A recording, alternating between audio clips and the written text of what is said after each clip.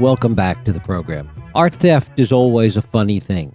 The public is usually fascinated by the story, but can seldom feel the kind of empathy with the theft that they feel even when their neighbor's car is broken into. Art theft at the highest level is a very special, almost elite kind of crime. Like reading the pages of Rob Report, it fascinates, but it never really engages. Perhaps that's why so many art thefts are never solved, including the recent granddaddy of them all, the theft of priceless paintings from the Isabella Stewart Gardner Museum in Boston 25 years ago. My guest, Stephen Kurkjian, has been at the heart of that story since its beginning. Stephen Kurkjian is one of our most acclaimed investigative reporters. He's a veteran of the Boston Globe. He's the paper's former Washington bureau chief and a founding member of the investigative Spotlight team. He's won 25 national and regional awards, including 3 Pulitzer Prizes, and it is my pleasure to welcome Stephen Kurkjian to the program to talk about his new book, Master Thieves, the Boston Gangsters Who Pulled Off the World's Greatest Art Heist. Stephen, thanks so much for joining us. Thank you for having me. Great to be on, Jeff. Great to have you here. What is it about art heist in the public's consciousness? And you've been writing about this and looking at this a long time.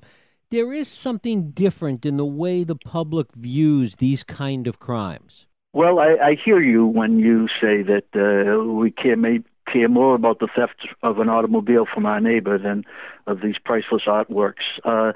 It seems to have become a cold case here in Boston, and that's a troubling aspect, both because of what was lost and what it says about the city. What was lost is really incredible. 3 Rembrandts and a Vermeer are at the heart of the 13 pieces that were stolen. The Vermeer was one of the only Vermeer in all of New England. Probably on the East Coast, there's 1 or 2 others. East Coast of the United States. In the one Rembrandt was his only seascape, the Storm in the Sea of Galilee, and that. Both of them worth, together $200-300 million if there was a market for it. But there is no market for stolen artwork of this high caliber.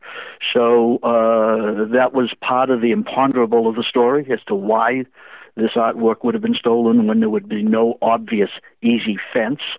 Could it have been an appreciator of art that would have could not live without such a masterpiece in his lair. But the FBI and those people who work in other cases says such cases of they don't know of such a case. There's no case of a Pierce Brosnan or Steve McQueen type of person out there, a Dr. No out there who would dare steal a piece of art in order for him alone or her alone to appreciate. That doesn't happen.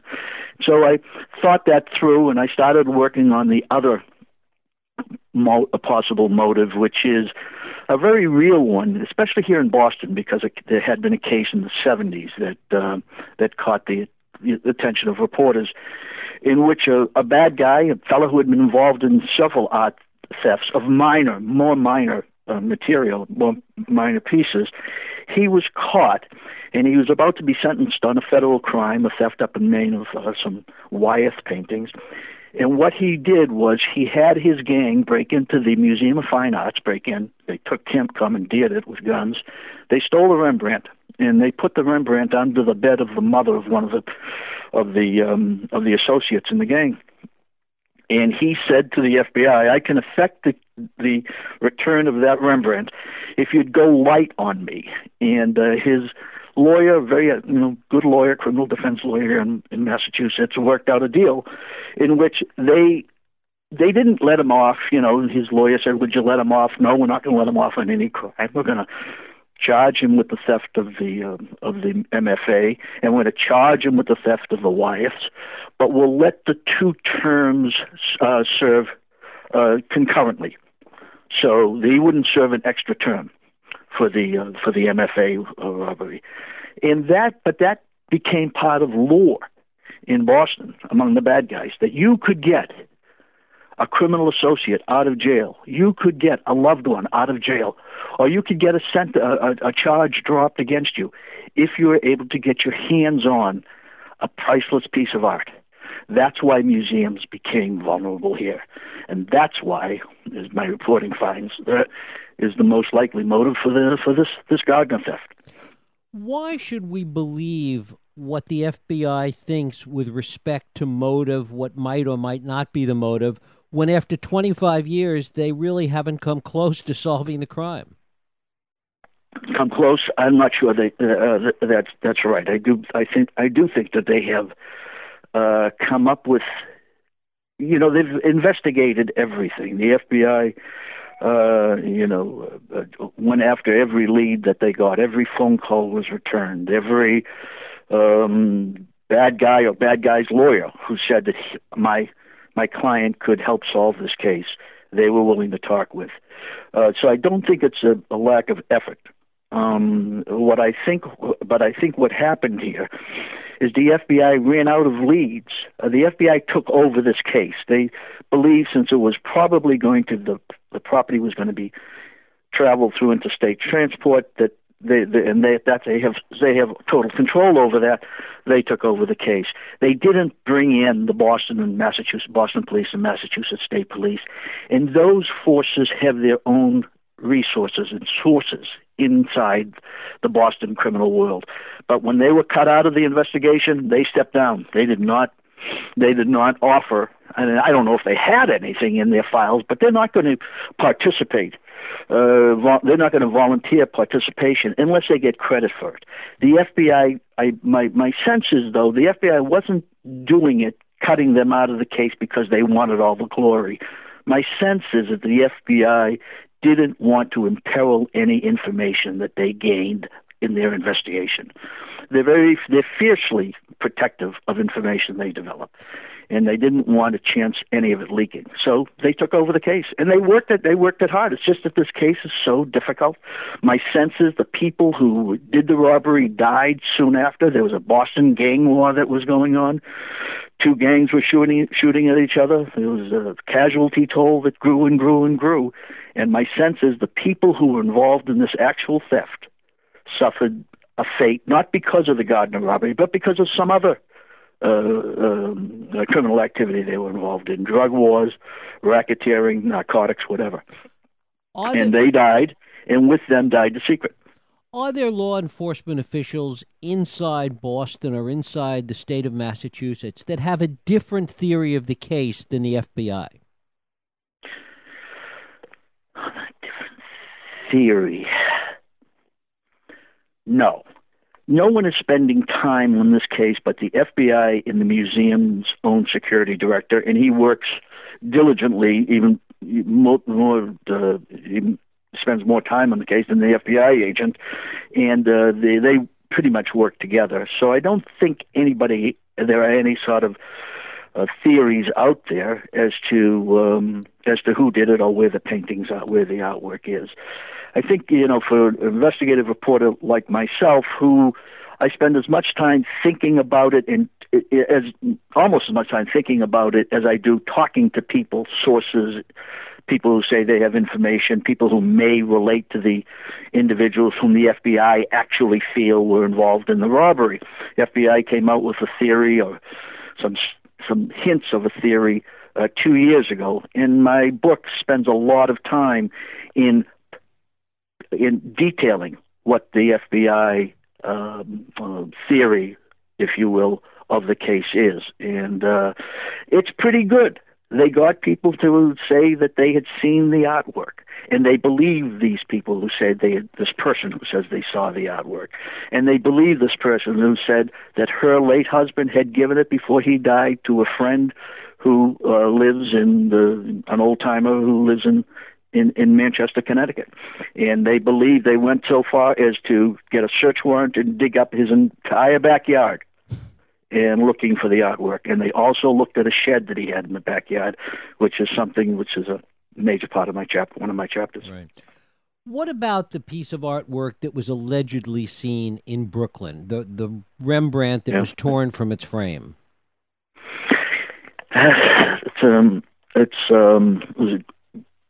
It was the lead that got me into the story back in 1997.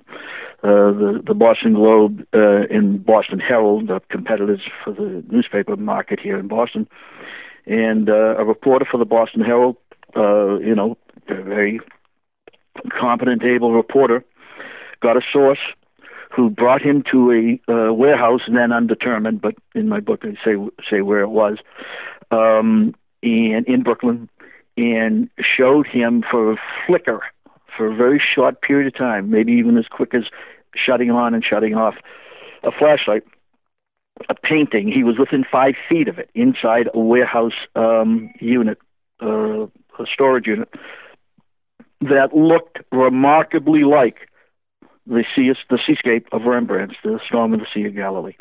And the reporter reported in his newspaper 2 or 3 days later a headline, "We've seen it," and with a picture of the stolen Storm of the Sea of Galilee. And the source who brought him to it was never identified by the Herald, but my book does. And he's a ne'er-do-well who relates to one of the crime gangs here in Boston. He served some small sentences for unrelated crimes, but he alleged to the FBI that he could have access to the paintings if the FBI would deal with him on a couple of minor matters and give a better sentence to a criminal associate of his, a guy named Miles Corner, who was a legendary art thief but was not at all involved in this Gardner theft.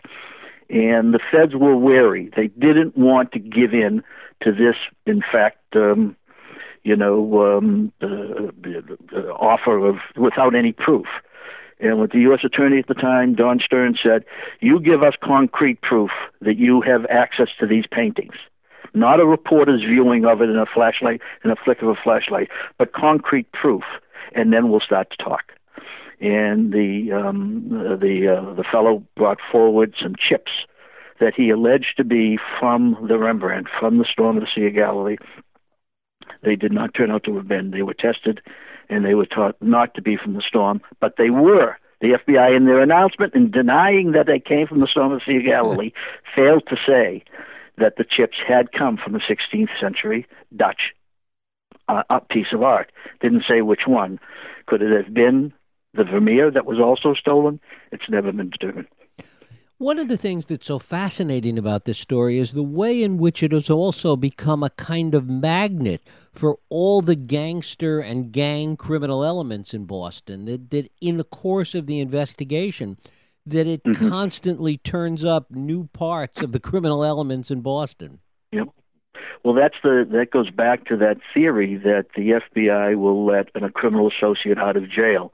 They will give you a get-out-of-jail-free pass if you can come up with one of the paintings.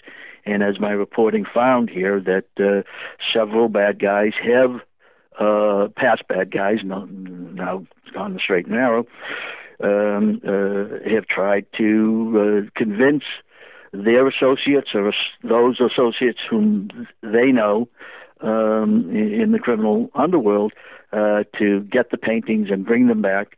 That that there's a $5 million reward that the museum is offering, and that no one will be prosecuted if you bring the artwork back. So it's a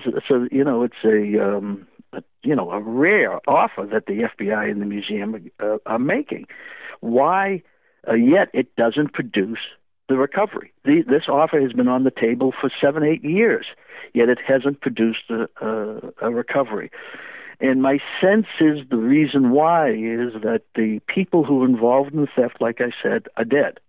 They suffered they suffered the ultimate fate of being in the underworld. They were killed for some other reason, not related to the Gardner, but because they were involved in other criminal activity. And with their death died the secret. But there are people who suspect. There are people related to them or who are associated with them in their criminal world who may not know where the paintings are but suspect something. And it's those people whose conscience should be appealed to. And that's what, in the end, is what I think is one of the more transcendent important parts of the book, which is that there should be a public appeal made by, let's call them Boston's leaders, whether they're leaders of the religious world or the sports world or the academic world or government world, to get those individuals in front of these empty frames. Those frames still are in the museum as empty frames on the wall. Where the Rembrandt and the Vermeers were, they are empty frames on the wall. And get the Boston public leaders to appeal to the Boston public that this is our loss. This is a great loss to the city. This artistic achievement, and the city will not be whole again until these masterpieces come back. We consider ourselves a world-class city. We consider ourselves we are going to be the United States, America's applicant in the Olympics Games for 2024. So for us to consider ourselves, as my appeal is us to consider ourselves an Olympian-like city, we ought to first get these masterpieces back on the wall. Is there any nexus, and certainly it's been rumored over the years, but is there any evidence that there's any nexus between Whitey Bulger and the criminals that took these paintings? Well, that always hangs out there. Maybe because Whitey Bulger's notoriety as a criminal is so complete here in Boston as is elsewhere. As you know, he's out in California when he was caught, and he had been on the run for 15 years or 17 years or whatever before he was caught. My reporting showed, and I went after this because Whitey, in another case or two, during the time that he was here in Boston after the theft, he was here in Boston on the streets, hadn't been indicted yet, between 1990, when the theft happened, in 1995.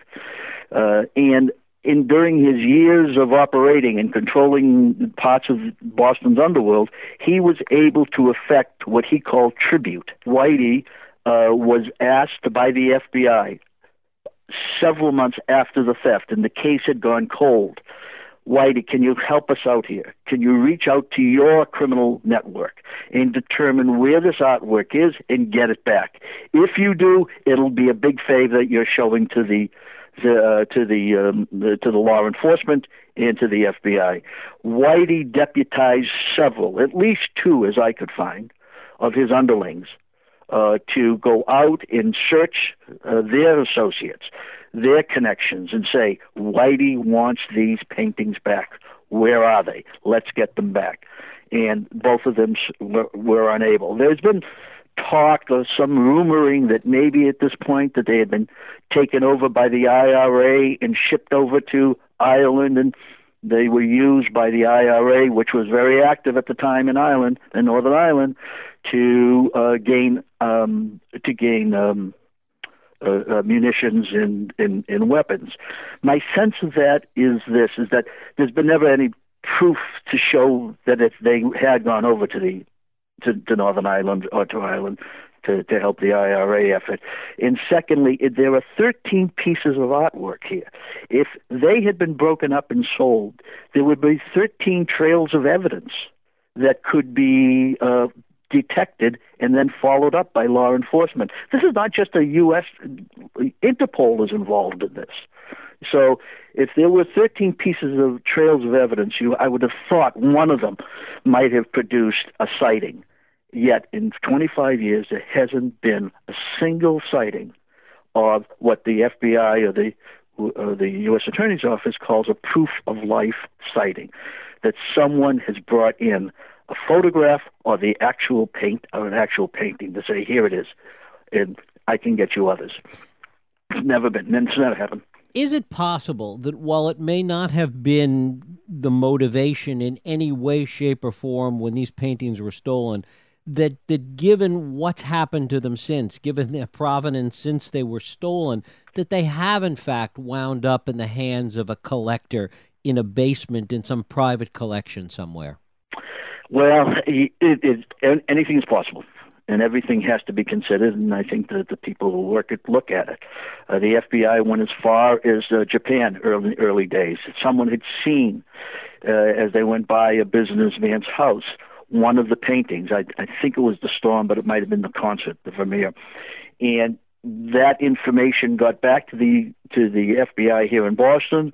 They worked through channels to get to the individual who owned the house. They got into the house and they looked at it, and it was not the actual piece of art. It was a print of the stolen piece. So the FBI is aware that there is a possibility, but working against that possibility is this, and that is that individual, if or he or she has any of these pieces, or let's say the Rembrandt, the Seascape, or the concert, if they have had it, they can't show it to anybody because they can't trust, knowing the search that is out there, the lore of this case. Anybody whom they show it to has a potential of picking up the phone and getting a major deal out of the FBI. I can get you back your artwork, and if I do that, I would get a major piece of the reward. So my sense is that they're not being displayed. They're not being shown. No doctor, no Pierce Brosnan type is holding on to this because he cannot live without seeing this piece of art. My sense is that they're buried, and the individuals who were involved in the theft and did bury them have died. And we've got to appeal to those people around them to pick up the phone, call the FBI, call the authorities, or call a reporter and say, I can help here. I have some information that may be useful.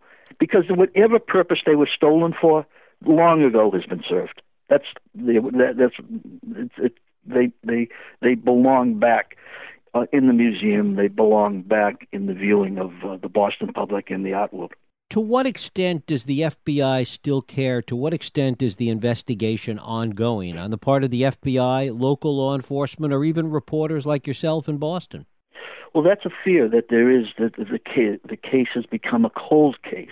And I know Anthony Amori, the museum security director, he works it diligently. He works numerous individuals, and he gets calls from numerous people that there is another piece of evidence that he ought to, or another person he ought to look at as a possibility of involved. The way they describe it is that they're looking for a needle in the haystack, but with each search that they make, and they do search houses, if they get probable cause on an individual whom they think was likely, they are able to get a search warrant and search those properties, and they have. I'm not sure how many, but they have more than a handful of houses that they've searched vigorously in search of these paintings. So I do think that they are on the case. I came up with in my reporting in one of the chapters of the book, an individual who says that, and he was involved in the Boston gang wars, that he was approached by one of his associates who said that they were going to pull off the theft. That name had been raised before. I brought my information to the FBI and told them that the fellow who had, the people who had given me this story were willing to sit with them. They have not followed up on it. Maybe they just don't believe him. Maybe they have already looked at him, but they haven't followed up on it. So, but that's my sense, that there is every way or every approach or every person who might know something or have heard something, they're quickly interrogated or questioned or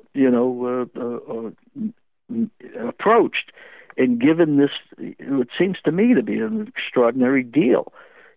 Find us the paintings, and not only will you not be charged with any crime, but you will be you'll get access to the $5 million reward. Given all of that, do you think the paintings will ever be found? I do. I absolutely do. And I think the book helps, the buzz helps remind people that the FBI is still working, that the museum still suffers this loss, and that the public suffers this loss. And I think if that's one approach, like I said, a new approach that I raise in the book of a crowdsourcing campaign involving these stolen paintings, get the public involved, get the sense of loss repeated and stated and repeated, so that people know that there is no purpose of having these paintings in the ground. the purpose, and whatever piece of information you may have could be useful to piecing this together and putting this puzzle together. And no one's going to suffer any loss. Nobody's going to jail. And we will get this artwork back. And I do think that approach will resonate in the right ear. And they'll pick up the phone and, hopefully someday soon, we'll be able to go back into the second floor of the Gardner Museum and see the Storm of the Sea of Galilee and the Vermeer and the other two Rembrandts that were stolen. The Manet, there was a Manet portrait that was taken and knocked out of its frame, and the frame itself left on the security director's chair. The brutishness in which the thieves treated this artwork tells me it was not stolen to appreciate. It was stolen to effect an exchange with the FBI in hopes of gaining, some favor on someone who had been incarcerated. And that whoever that person might be, I go through the list and come up with a new name. I'm hoping that's a trail that the FBI will at some point follow. Stephen Kurkjian, the book is Master Thieves, the Boston Gangsters Who Pulled Off the World's Greatest Art Heist. Stephen, I thank you so much for spending time with us today. Jeff, thank you. Great questions, and I appreciate the opportunity to talk about my book. Thank you. We'll take a break. I'll be right back.